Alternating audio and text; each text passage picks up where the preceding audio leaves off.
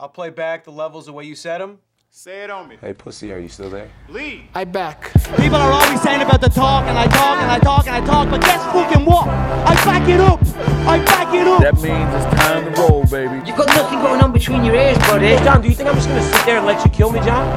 I mean, really? I think I could beat every girl in my division with one hand. That guy's such a dick. I mean, you show your true colors after a fight, and that fucking guy comes up to me. You know where you are, huh? I don't have much left to say other than you have seen nothing yet. I hope to God you come ready. I'm Michael Morgan and welcome to this week's episode of The Wocast. Joining me, as always, my sister from another mister. She says what she means and means what she says. It's G from WoTV. Yes, your co-host that does the most. What's up, Mike? Man, well, I'm recovering, as you probably are, from UFC 248. What a card. To coin a phrase, hella fun. I'm not going to lie to you, though. I tapped out just before the main card. After, well, we're going to get into it. After Sugar Sean dazzled, I thought, you know what? I'm going to watch all of the rest over some Cocoa Pops at breakfast. So, you know, without further ado, I suppose it's time we kind of got into the ins and outs and whys and wherefores of UFC 248. Israel Adesanya versus Yoel Romero. UFC 248 was a stacked card. In terms of the co-main event, yep, it featured some fiery ladies, and the main event featured some gentle men. And I'm going to emphasize gentle men. I want to start off with the talking point of the prelims. I mean, feel free to jump in. We don't have to take them in any order, but for you, what was your first talking point? What was the thing that kind of stood out for you? What was the thing that made you say, whoa? Sean O'Malley versus Jose Quinones. Yep. Yes, from Mexico. And I have to say that I was blown away by Sean O'Malley's performance. And again, I'd like to reiterate that I just started watching him fight once he came to the UFC. I saw some footage from the Contender Series, and I know that he's like a big deal and he's flashy and everybody likes him and he's like some millennial hipster type of fighter. But I'm really just honing in on him now, and I must say that performance blew my mind away. It just, I don't know if you saw it, Mike, but yeah, I did. The way in which he took control of the fight from the time it began till when he knocked the dude out was unreal. And he controlled the fight with his distance, his pace, the range, and he was able to just pick shots beautifully because he was in control the whole time. And that's why you saw him toss Jose to the side like that, come back out, hit him with a head kick, come back out again, come back in, and hit him with a beautiful uppercut right on the nose. It was remarkable. And then, of course, you saw that ground and pound real quick. And all done so smoothly. I thought maybe he hit a bowl before the fight. Like, it was so smooth. I was like, did he smoke? Did he like find an empty parking lot and hit a J real quick or some shit? Like, he did it so smoothly and with no emotion. Like, he made a statement and he's back. What I loved was the accuracy. I can't add or take away from anything that you said there, but every shot counted. Yeah. The accuracy was on point. But, you know, the talking point for me was him actually channeling his inner Crip. Yes. He looked like, you know, from the west side, from where I was sat. I loved the cane rows. I loved the fact that, you know, he looked neat and tidy. Yeah. And I loved, you know, the focused pinpoint accuracy. Absolutely amazing. Yeah, and also answering the critics who were kind of thinking, okay, well, this guy's had a 2-year layoff. How is he going to actually look? It looked like he fought last month. Yeah. He looked incredible. And I was that critic because on the last episode, Mike, I was concerned about him developing his brand and his video game brand rather than honing his skills, being that he was, you know, suspended for such a long time. I was afraid of ring rust. I was afraid that he wasn't really sharpening his tools, and I was wrong. In fact, I think he spent the majority of the time training and shaking off the ring rust and also getting better at whatever he's good at right now, because when he came in there, he looked sharp, poised, and he looked like someone that had been training nonstop. So he shut me right up with whatever I was saying last week and all my anxieties. No, Sean O'Malley's back, and he's been training the whole time, and it shows. I'm with you when, you know, looking at him. He is definitely a prospect. And speaking of which,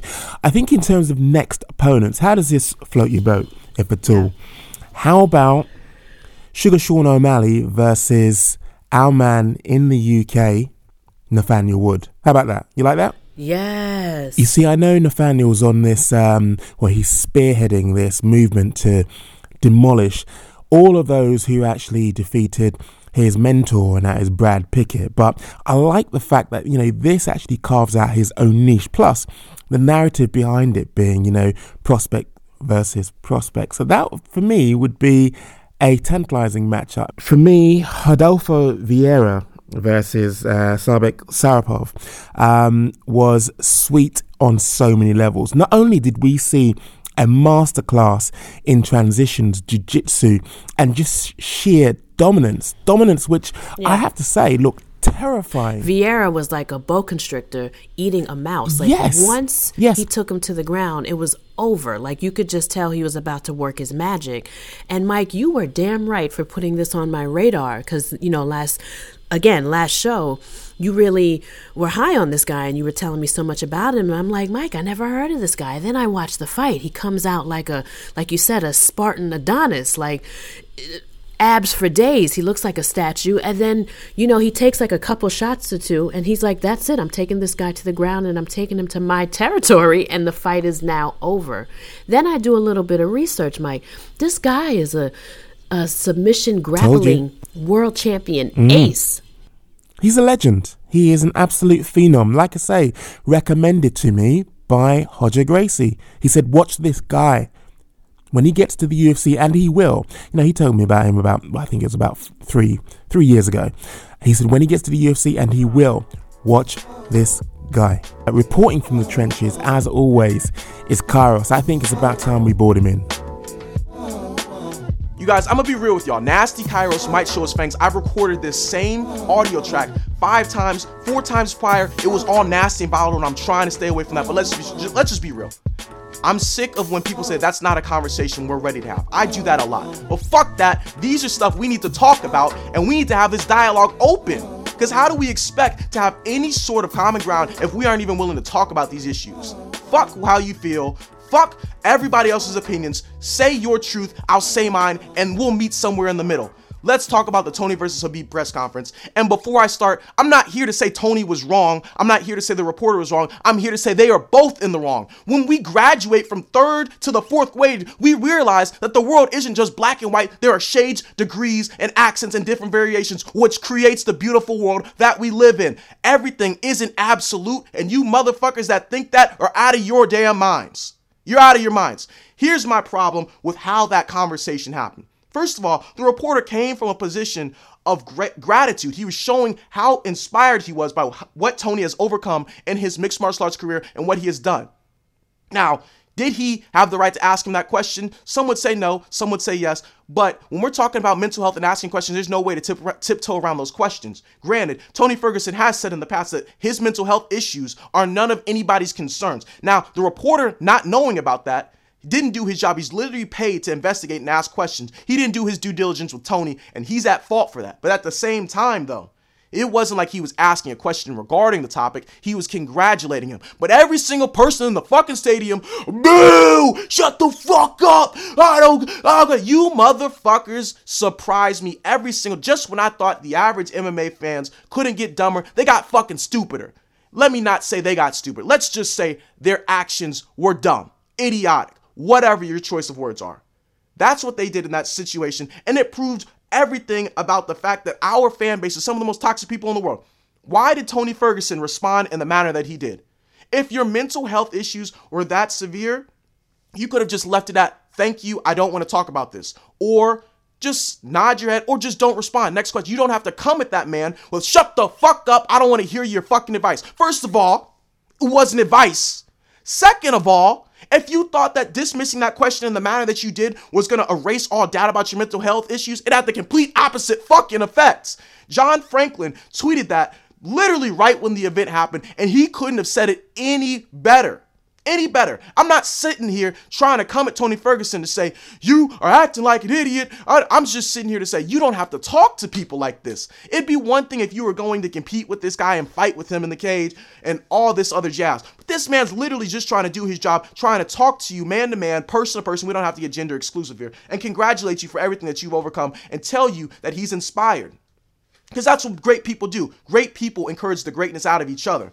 Now, they're both in the wrong, though. I'm not, like I said, they're both in the wrong. I'm not here to sit here and come from a position of being all high and mighty and say, well, the reporter has the right to ask these questions.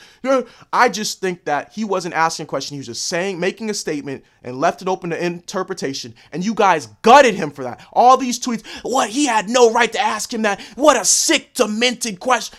First, you people don't hear anything. That's why whenever I say something, I make sure I repeat my points over and over because people just want to hear what they want to hear. So let me repeat it for a third time for y'all. The reporter and Tony Ferguson were in the wrong. Both of them. And anyone who thinks it's one or the other, I encourage you to graduate from kindergarten. I encourage you. And you guys always are calling me Pastor Kairos, preacher this, reverend this, deacon this. Guess what, guys? My dad's actually a pastor, so I appreciate y'all not doing that because that's blasphemy. This is blasphemy. I'm cursing. I'm using language let me just stop. Let me just stop while I'm ahead. Anyway, they're both in the wrong for the fifth time. Hopefully, this fourth, fifth, sixth, seventh recording that I've done isn't coming from a place of hatred. I just want you guys to understand my qualm with the current landscape of our sport, whereby you can't ask certain questions because it makes other people feel uncomfortable. Similar to how the guy asked a question about the coronavirus and everyone's booing, shut the fuck up, dude, bro, why are you talking about this? I'm sorry, I'm using a skateboard accent. I'm just like trying to go and put my mind to the average MMA fan or whatever someone might say, use my voice or whatever. That was kind of out of pocket for what I did. Anyway, though. Why is it that we can't have these conversations about pertinent issues just because it might offend you?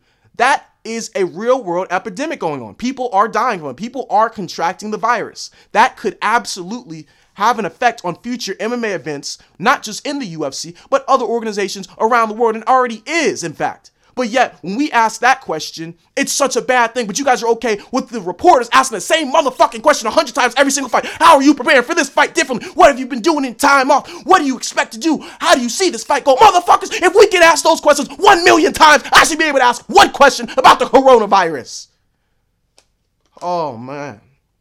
Well, my plan just blew up in my face. I said that this one wasn't going to be angry. But it was angry, but man, fuck. I love y'all. Have a great week. You see, mental health and mental health issues, I feel, is a very, very tricky and quite a delicate subject.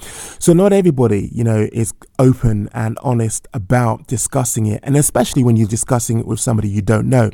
So I hear where Kairos is coming from because I do believe they were both wrong in that scenario. I feel that there was an element of do your research there, but also, I think Tony should really look at things from the point of view that, he's in a position to be an advocate, a mental health advocate, and to talk to that narrative and to actually be a spokesperson.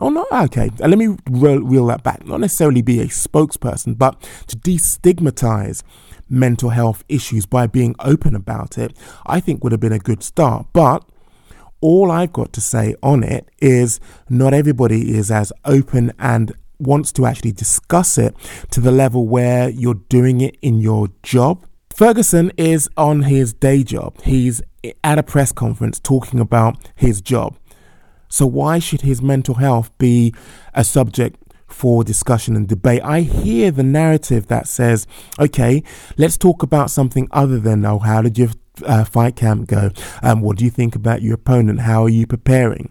But also, let's be mindful that we are talking about mental health, and it is a very, very sensitive subject. Yeah, I mean, I do agree with Kairos in both ways, meaning that I'm not even a journalist, and I know that Tony Ferguson is very private and doesn't want to talk about that horrendous situation that he was in which where he was tearing up the walls and his wife and child had to flee and call the police for assistance. That sounds pretty scary, and I quite understand why he wouldn't want to talk about that, because that is indicative to mental health or some type of psychosis, and that's just something he doesn't want to share.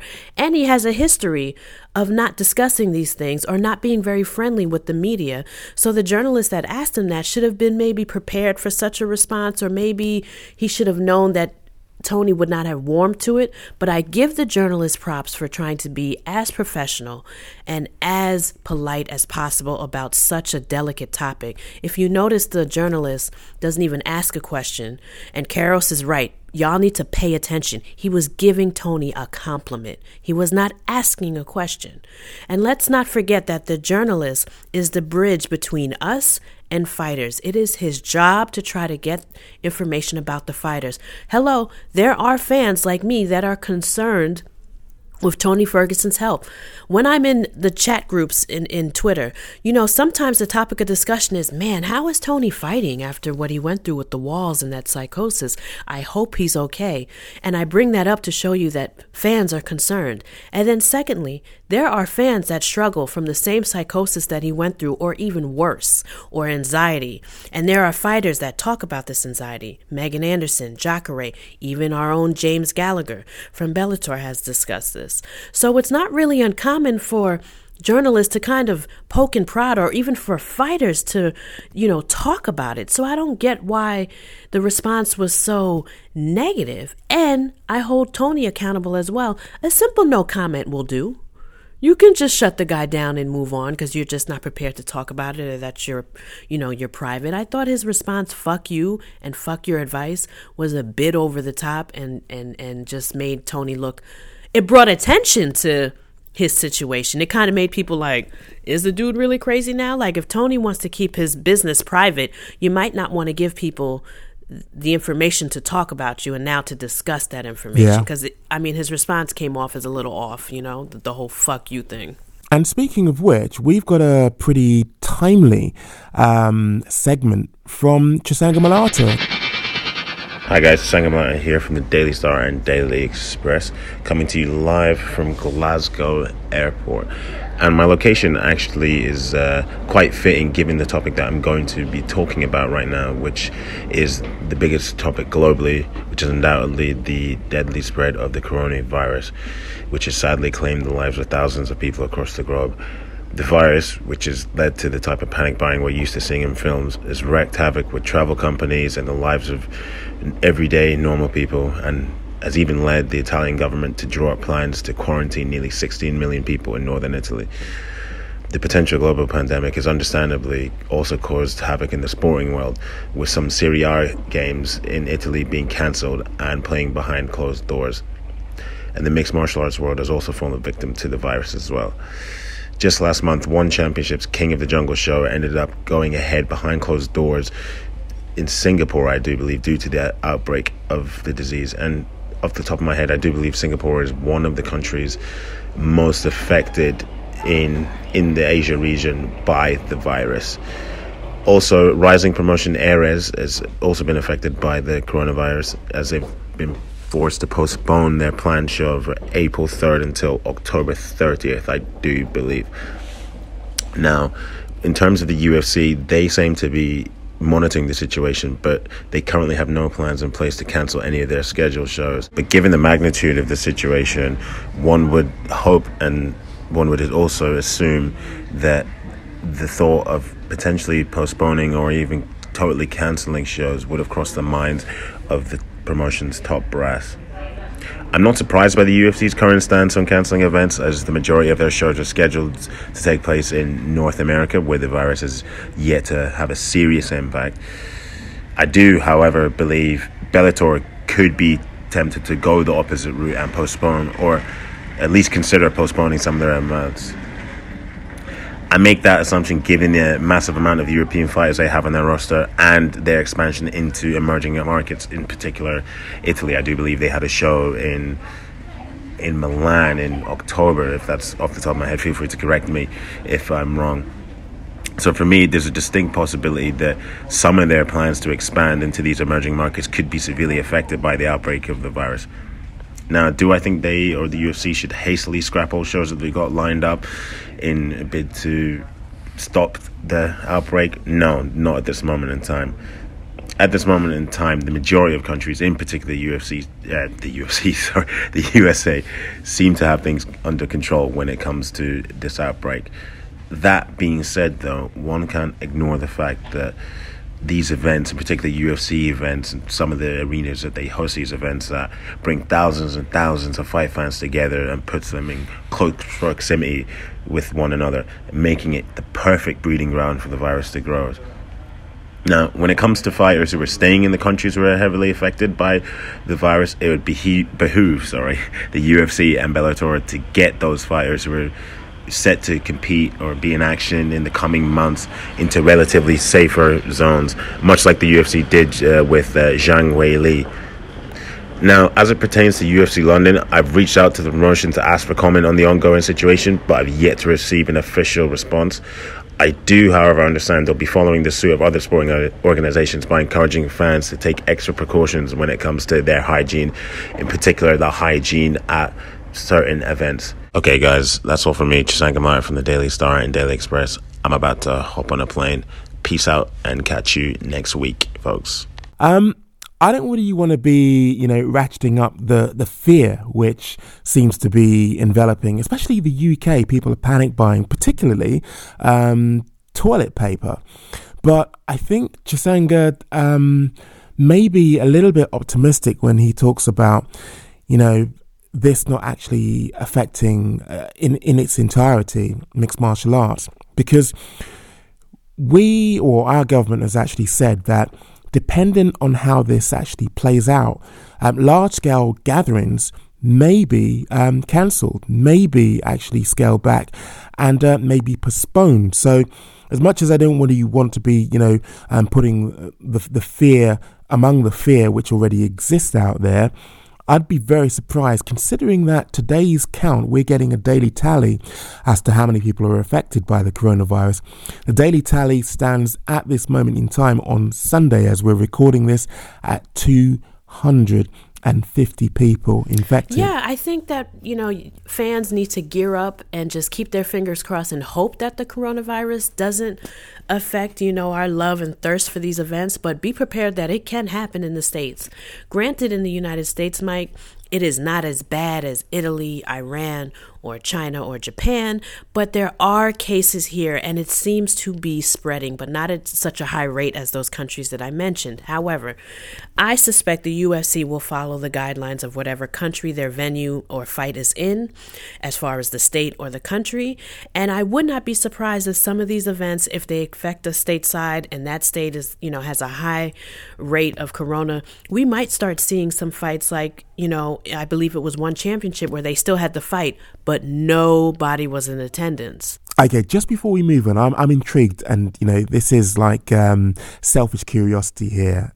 I'm looking at the numbers which are coming out in terms of those affected in the US. Now, given how large a landmass that you guys are working with, you've got a huge country, but very, very small numbers of people have been diagnosed with the coronavirus. Now, given how large a landmass that you have, I just wondered, is there any formal testing? What is actually happening with regard to testing? Because the numbers that are coming out at the moment, like I say, are relatively low.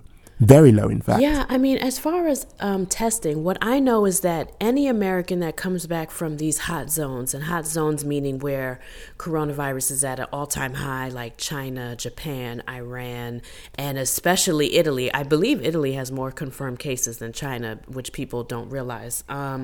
You have to be swab tested immediately, and you are being quarantined. And if you test for it in my home state, which is New York, it's an automatic 14-day quarantine away from your family, friends, and whatnot. Like, you are by yourself for 14 days straight until the virus, and then you are treated, and that's it, to try to keep it from spreading. So that's basically what we're doing in the States. But I will say that a lot of people are freaking out over here. Like, you can't find bleach, you can't find alcohol. I think the toilet paper antibacterial hand sanitizer is like, gold out here. I know. Yeah, I don't know why in Australia and other places toilet paper is the life-saving agent, but here it's not the same in the States. Yeah, no, it's more antibacterial wipes and hand sanitizer and cleaning products that are flying off the shelves in water. And Wow. New York, everyone is walking around with a mask, even though they say that the mask, it really isn't going to help you. And we Yeah. are just washing our hands a lot here and not touching our faces because, like I said before and earlier in the broadcast, we are going with what our government tells us to do, which is stay calm, get tested if you don't feel well, and stay in a house and quarantine yourself if you don't feel well, and wash your hands. That's where we're at right now. And I think that's how the UFC is going to be as well. Wherever they're putting on a show or a fight, they're going to follow the guidelines of that leadership, that government, and what they're doing and what the CDC says to do. But like I said before, we got to gear up and get ready in case they start to do shows with no fans and just fighters, or they cancel shows. I mean, if we don't get a hold of this epidemic, that could happen. Yeah, exactly. Let's just hope that Yeah. the whole approach of containment actually works. But speaking of containment, I couldn't contain myself when I woke up this morning and watched that main card. Now, there are a couple of standouts before the co-main and main event. I personally feel as though Beneil Dariush and Draco Klose, that was one hell of a KO. I mean, I hadn't actually factored on, that being a KO win when I was actually doing my picks, because, I do rate the prowess of Draco Klose, but man, that KO was absolutely incredible. Oh, that whole fight was like so much fun because, Mike. The back and forth. the great. back and forth. And not just that, by the end of the first round, I was like, okay, Beneil, hurry up and submit Klose so we can get to this co-main event that I've been waiting for all goddamn night. Because the way that he rode his back and made him work to fight that submission off his back, and then the way he was climbing his back, I just knew that eventually Beneil would get, some type of submission in round 2. And instead, Beneil got punched really hard in the face, woke up, and then walked across the octagon and just started beating the hell out of Drakkar Klose, made him do the stanky leg, and then beat his ass up against the cage, and then his mouthpiece damn near fell out. So I was in the house like, whoa, I didn't see that coming. And here's another thing. Fun fact, Drakkar Klose, you were absolutely right, Mike. He doesn't lose by KO or submission. You have to beat him by decision. You got to fight him like a dog. Yep. He's not known to be KO'd or submitted. And a submission artist came in there and knocked his ass out. Unreal. It was just such a great fight and such a weird call out at the end of the fight. Did you hear that? The call out? Who did he call out? We're still trying to figure that out, Mike. He was like, I want to make a call out. And then he went into a whole little segment of loving Robert Whittaker and saying he was a great father. So we're still trying to figure out who Beneil wants to fight next. I'm unsure if he wants to go to another weight class and fight Robert, and because he's a good father, I'm unsure. But perhaps Beneil maybe had his eggs scrambled a bit more than we thought, even though he was the winner, because that call out was one of the strangest call outs in UFC history. But it was fun. Sounds like it. Yeah, it was fun though. So from the main card again, before we get to the co-main and main event, what was doing it for you? I wanted to know why Neil Magny was so pissed off and fought the way that he did. Like, first of all, I didn't pick him to win. And then I had the nerve. I have crow to eat. I had the nerve to be like, you can figure him out. He's probably going to have a little ring rust. He wasn't all that exciting before. Santiago Ponzinibbio smoked him. I talked all this shit. And Neil Magny came out and he beat the living dog shit out of Li Jingliang. And it was as if Neil was fighting USADA and was pissed off that USADA made him, take a seat for a while. Like, he outworked Li Jingliang. He outclassed him. He beat him to the punch. And he used his jab beautifully to keep Li Jingliang on the outside the whole time. And he mixed up the striking and he was coming forward. I have never seen Neil Magny fight like this ever before. And I'm open. I'm ready for him for his next bout. And he's fighting pissed off, Mike. And I just don't even know what to make of it. Well, I think it's because just like you and I had written him off in the last Wocast, and I have to say, we put a lot of store by his opponent. I think that was kind of like echoed across the net because a lot of people had actually counted him out. A lot of people was putting a lot of store by Jing Liang. And I think that actually permeated and got back to him, and you know, that obviously fired him up, and I'm glad it fired him up because look at the result. Yeah, look at the result, and then now it adds even more intrigue to the welterweight bout because remember, his stock went down a little bit with the Santiago Ponzinibbio KO. I'm sorry, that was a horrible KO. Ponzinibbio knocked him out stiff and he fell forward like he died, and then like he kicked out his legs up under him. His stock went down, and he's had some good wins in the UFC, but he's not the most exciting self-promoting fighter. He's also not the most exciting fighter in the cage. So when Santiago came and just murdered him, I feel like his stock went down a little bit. There's a reason why we all wrote him off. So for him to come out here and fight the way that he did just adds this extra intrigue to the division now. Like now I want to know, who does Neil fight next? Now I'm like Ling Jing now has to fight somebody else, but now my intrigue now is focused on Neil, and I love that we have this new, not contender, but somebody to look out for again, like a rebirth of Neil Magny. And it's like a reintroduction. Yeah, and I'm excited, you know? Well, speaking of reintroductions, we were reintroduced to Zhang Weili. Now, her decision win over Joanna Jędrzejczyk, I have to say, is the best, one of the best. No. I was about to say two things there. It's one of the best fights, period, I've seen in women's title fights. But it's definitely up there with the best fights across, regardless of gender, because that was from start to finish one of the most energetic fights, back and forths. I mean, you had it was full mixed martial arts, given that, you know, you had two proficient mixed martial artists who are really, really great on their feet, really great at striking.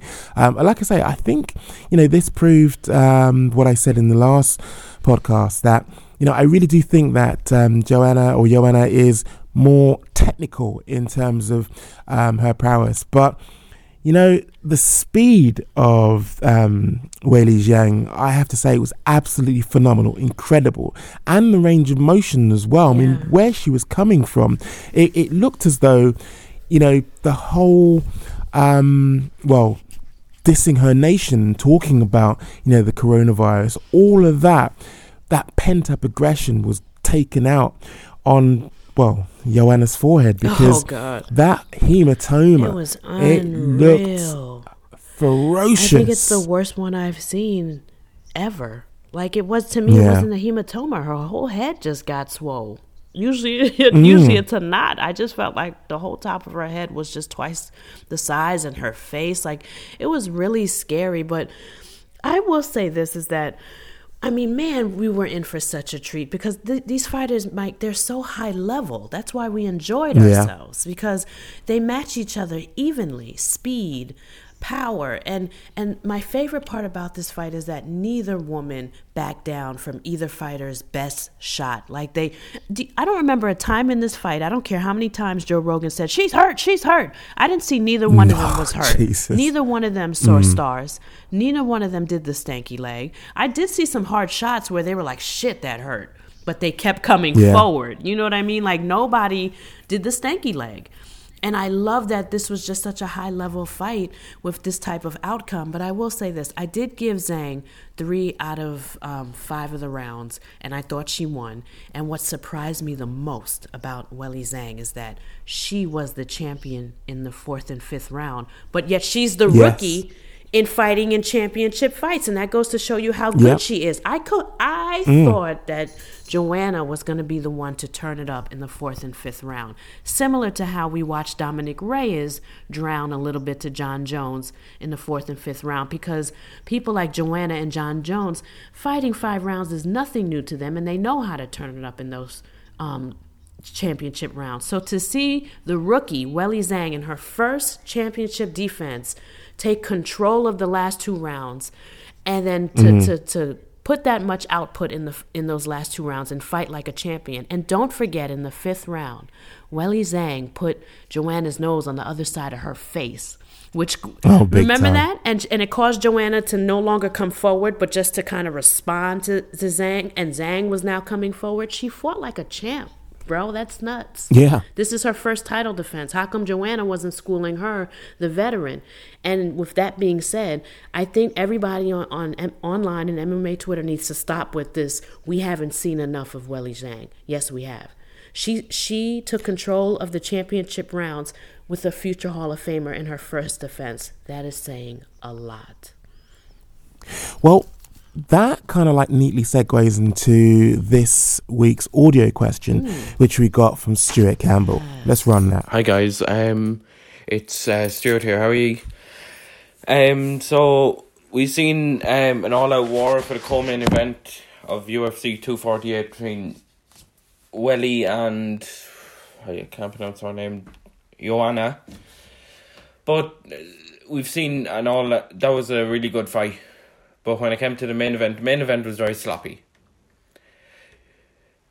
I don't understand why Israel is taking his victory so seriously when he wanted to stop Yoel properly.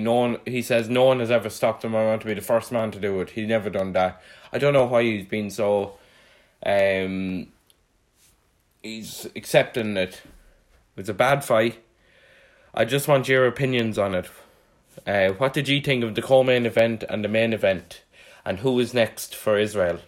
I know Paulo Costa is, but do you think that Paulo Costa will beat Israel? Thank you very much. Well, it's kind of fortuitous that Stuart has actually asked about Paulo Costa and whether he will be able to win in his bout, which is obviously going to be next for Israel Adesanya, because it's about time that we actually got into the main event. You know, before we even talk about the fight itself, if you can call it that, I love the fact that I heard that Israel Adesanya got a knockback in that he wasn't actually allowed to do anything elaborate, flamboyant, or anything close to what he did with regards to the last walkout. That was very risky, considering, you know, there was certain acrobatics involved where, you know, that could have gone quite badly wrong. I love the whole coming to America vibe, and it was deep on so many levels. This was his coming out party in terms of, or was supposed to be his coming out party in terms of coming to America. His first pay-per-view headliner in America, and the whole coming to America vibe, the Prince of Zamunda was actually had flowers thrown at his feet as the wonderful women accompanying him were actually walking alongside him. But, you know, for me, I think that there was more energy in that walkout as opposed to the energy which was definitely devoid and what was definitely missing from the main event. So that about wraps up this week's episode, doesn't it, really? I think, you know, like, as much as it pains me, we do have to go into that gothic monstrosity which was the main event. Let's just imagine, just for a second, let's just pause. Let's just imagine that we could be in a situation where Joanna Jędrzejczyk and Weili Zhang was the main event, and that is what we were talking about. But no, we've got to talk about the non-event that was Israel Adesanya versus Yoel Romero. Now, for me, I'm trying to be and hold it in a professional light here. And, you know, I'll say this. Look, each person was obviously trying to work off the counter. There is no way that anybody can say that these two were on the attack for the majority of this fight, because they surely weren't. It was whilst, you know, Yoel was the challenger. I can understand, you know, don't stone me here, but I can understand why, you know, Israel Adesanya was waiting for him to make the move. I mean, he's the champion, so you come to me, you have to take this belt, was how it's kind of like playing out in my mind. But still, when you see that isn't happening, I have to say it's for you, Israel Adesanya, to take the high moral ground. It's for you to actually make things happen. You're the champion, so act like a champion. walk like a champion, talk like a champion. Plus, you know something? There are smatterings for me of John Jones in Israel Adesanya. I'm not sure, maybe I'm reading too much into this, but he even talks in terms of cadence, in terms of tone, like John Jones. He matches his opponent, and the way that he actually competes, he goes down to his opponent's level, and this seemed to be playing out here. I don't know how I feel about what you just said here. Let me soak this all in. I find more blame with Yoel Romero than I do with the champion Israel Adesanya, and finally we don't agree on something and we can argue. This is my thing with Israel Adesanya being the champ. There is just so much at stake here. For Israel Adesanya, for him to just willy-nilly, I'm going to bring it to Yoel. No, why would he do such a thing when Yoel showed up and has this very strange and bizarre game plan, and at the last minute, Israel's like, I didn't train for this game plan. I was expecting the Yoel that comes forward at me, and let's not forget that Yoel is incredibly dangerous. So Israel had to find a way to win the best way he knew how. And why would he willy-nilly just be like, F it, I'm gonna come forward, and I'm gonna go against who I am stylistically as a fighter, which is a counter fighter. That's one. So I'm going to fight a way in which I'm not comfortable fighting. And two, I'm going to take a huge chance of getting knocked out just to please fans, or just to, I'm the champ, I'm supposed to bring it. No, he tried to beat him the best way he knew how, and he took out his leg, and it was lackluster. But why aren't we talking about Yoel Romero, who this was probably his last chance at a title, and you come in there and you just have a high guard and you wait for him to counter you, and you do absolutely nothing and maybe just land like 2 or 3 significant hard punches, and you just wait for him the entire fight. And when that doesn't work, you make no mid-fight adjustments. You just stick to this very strange game plan. And this is his last, but this is also his last title shot. And for a myriad of reasons. One is his age. We really don't know if he can keep fighting until he's 50, like he says. And two, he's already fought for the title several times already. So how many chances are you going to get, Yoel? And when this little strange plan didn't work, why didn't you switch things up? Why didn't you try to goad him into a fight differently? Why does Israel have to change and risk his championship to accommodate Yoel Romero? That doesn't make sense to me. You take it from the champ. You don't expect the champ to take it from you. That's bizarre. Yeah, you see, that's why I segued into that. You're right. To come in and expect the champ to lay things on a plate for you ain't going to happen. That W in this kind of stands for weird in my mind, because I go back to what I said at the start. They both started off in a very, very weird manner. You had Yoel Romero almost playing peekaboo with his arms up, almost as though he was hiding behind those gloves. And you had Israel Adesanya just basically goading you on, make a move. You know what it reminded me of? You know, it reminded me of, it's like when you have your first go on something like Mortal Kombat or Tekken, you don't and know you're trying to work out the buttons for what the player does.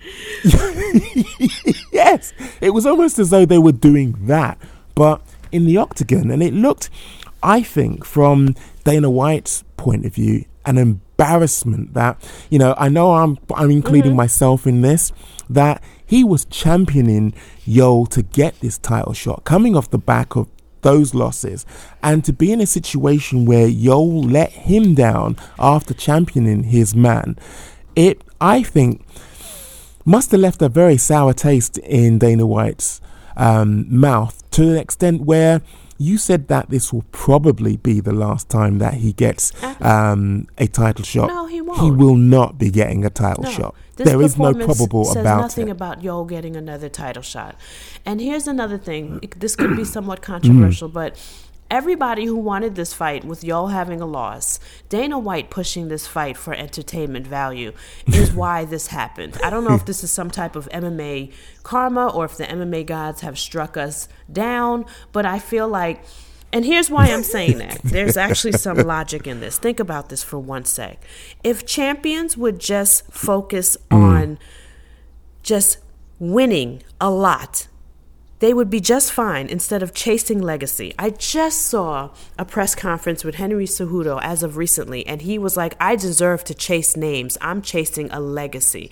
Then you have Israel Adesanya saying, I want to fight the best of the best, regardless of whether or not Yoel has a loss, because this is about legacy. Can all of you just take a look at Anderson Silva and GSP and realize that their legacy is so profound because they just beat up everybody that was put in front of them? If all the champs would just stop chasing legacy and just would defend their titles in beautiful and successive fashion and just kept doing it over and over again, they will get the legacy that they acquire. If you keep rushing these legacy fights and fight people like Yoel Romero, who sometimes doesn't make weight and puts that fight on the line. Hey, Mike, how scared were you when Yoel was last to get on that scale? Remember? How nervous were you? I was shitting bricks. He made us wait in the weigh-ins. Do you know why you waited? It's because he didn't deserve a title shot. And you know why we had this lackluster fight? It's because we didn't deserve a title shot. Here we are. Thank you. Yes, all y'all gotta eat. Listen, you gotta let the purists preach. Yes, you gotta let the purists preach. I've been waiting for this. If champions just fought contenders, we would have beautiful fights like Weili Zhang and JJ more often. And I understand sometimes contenders cancel each other out, like Stephen Wonderboy and Woodley. Sometimes, contenders can cancel each other out, but we got to stop giving people title shots that don't deserve them, or have these champions chasing legacy, when the legacy is, if you just defend your belt a lot, we will be very happy and you will have entertaining fights like Weili Zhang and JJ. This was a debacle. I mean, Israel Adesanya threw 48 strikes. For a 5-round fight, my champion threw 48 strikes. Yoel Romero, a beast, a monster, a man that we all fear, in a 5-round fight, threw 40 strikes in total. No, he didn't deserve it. That's why he should have got a win. He should have got a win. And we should have seen Costa come at Izzy. We'd be very happy right now if that fight had taken place. Stop rushing legacy and stop chasing legacy is the point of this speech. That's it. We deserve this main event, Mike. You are kind, far too kind, because let me just fix what you just said there. Mike, stop rushing legacy. Mike, stop giving people who don't deserve shit title shots. Mike, you asked for this. This is what you got. Mike, do you remember that time on the last podcast when we discussed this and I said, when this happens, I'm going to take this to you? Mike, you got what you deserved. Mike, fuck you. like Tony Ferguson, fuck you. When the fight was over, I felt my chest swell. I felt arrogant. I felt like a jerk, and I wanted to tweet like, "We all deserve this. We all wanted to see Yoel Romero, even fucking Israel. Legacy. I need to chase legacy. I need to chase legacy. Sit down and just fight whoever's in front of you. And by the time you beat up everybody and clear out your weight class, you are a legend, just like GSP, just like Anderson Silva. Anderson Silva never chased shit. He just beat up everybody, and now he's a god. Can they do the same? Why we got Henry chasing Aldo when he got Peter Yan and Aljo? And meanwhile, guess what? I bet if he fights Peter Yan, I bet you that'll be a performance of the night, because that is the rightful contender. That's the person that is either better than Henry or just as good, and they're going to put on a show. That's what I want to see. You know what's going to happen? He's going to beat up Aldo, and we're all going to cry. We're all going to cry. And I'm going to blame you, Mike, just like I'm blaming you now. Well, you know something, I'm glad that we finally teased out what should have been said at the beginning of that speech. Mike, you gonna learn. You done fucked up. You're gonna learn today. Now the thing for me is this: there's equal culpability though, because Israel as the champion and Yoel as the challenger, they have to do their job. I think, it was said at certain points during the refereeing of this, look, give people something to score, give people something to judge. If you're not, and if there is inaction and if there's timidity, because to a certain extent there was timidity in this fight, how do you expect to maintain this quote unquote legacy if you're not giving us anything to help you maintain? How do you expect to put in championship and to put down a statement if you're not actually pressing the action, pushing forward? You're not doing anything to actually establish this. How do you expect to, in terms of one-upmanship, do better than Robert Whittaker did against Yoel Romero if you aren't actually backing up your talk? So that's what I'm saying. There's equal culpability here. Israel Adesanya knew he had a job to do, didn't do it. Yoel Romero knew he had a job to do, didn't do it. But if you wanted to ask me, okay, in terms of culpability, third time going, where does the weight or where does the scale actually rest? I would say firmly at the door of Yoel he is far Romero. more culpable for this than anybody else. You bring it to the champ. But you know what? Yes. I put myself in Yoel's shoes and I did some reflecting and I thought about, well, why the hell would he come out and his whole damn team, because, you know, it wasn't a singular effort. It's a team effort. They came up with that plan. What the fuck was they thinking? So I sat down and said to myself, what the fuck were they thinking? And this is what I came up with. When Yoel comes face forward, and he is the guy that we love to see, and he goes at his opponents like he did Chris Weidman and like he did Robert Whittaker. He doesn't win championship fights. You know what I mean? Like, the style that we like is not conducive to winning decisions and some of those championship rounds and fights. You know what I mean? So I think what happened was Yoel was like, we're going to do something different. We're going to make the champion come to us. And I'm not going to rush in there and barrel in. But when I force Izzy to come to me, that is when I explode. And it's actually not a bad game plan, but the timing of it was horrible. And also, too, there should have been a plan B. When that didn't work, because no one has ever tried that on Israel Adesanya. So when you notice something new and it's not working, you might want to have some type of plan B or some type of mid-fight adjustments. And that's where I'm confused. If the shit didn't work, why didn't you go back to being a beast? And trying to, just have this flash knockout like you do with everybody else, balls to the wall. And we didn't see that. He stuck to his bizarre and stupid game plan, and it drove me crazy. So I understand why he did it. Again, like what I was saying about Tony Ferguson, I understand the rationale behind it, but not really how he didn't adjust to it or change his mind when he saw it didn't work. I don't get it.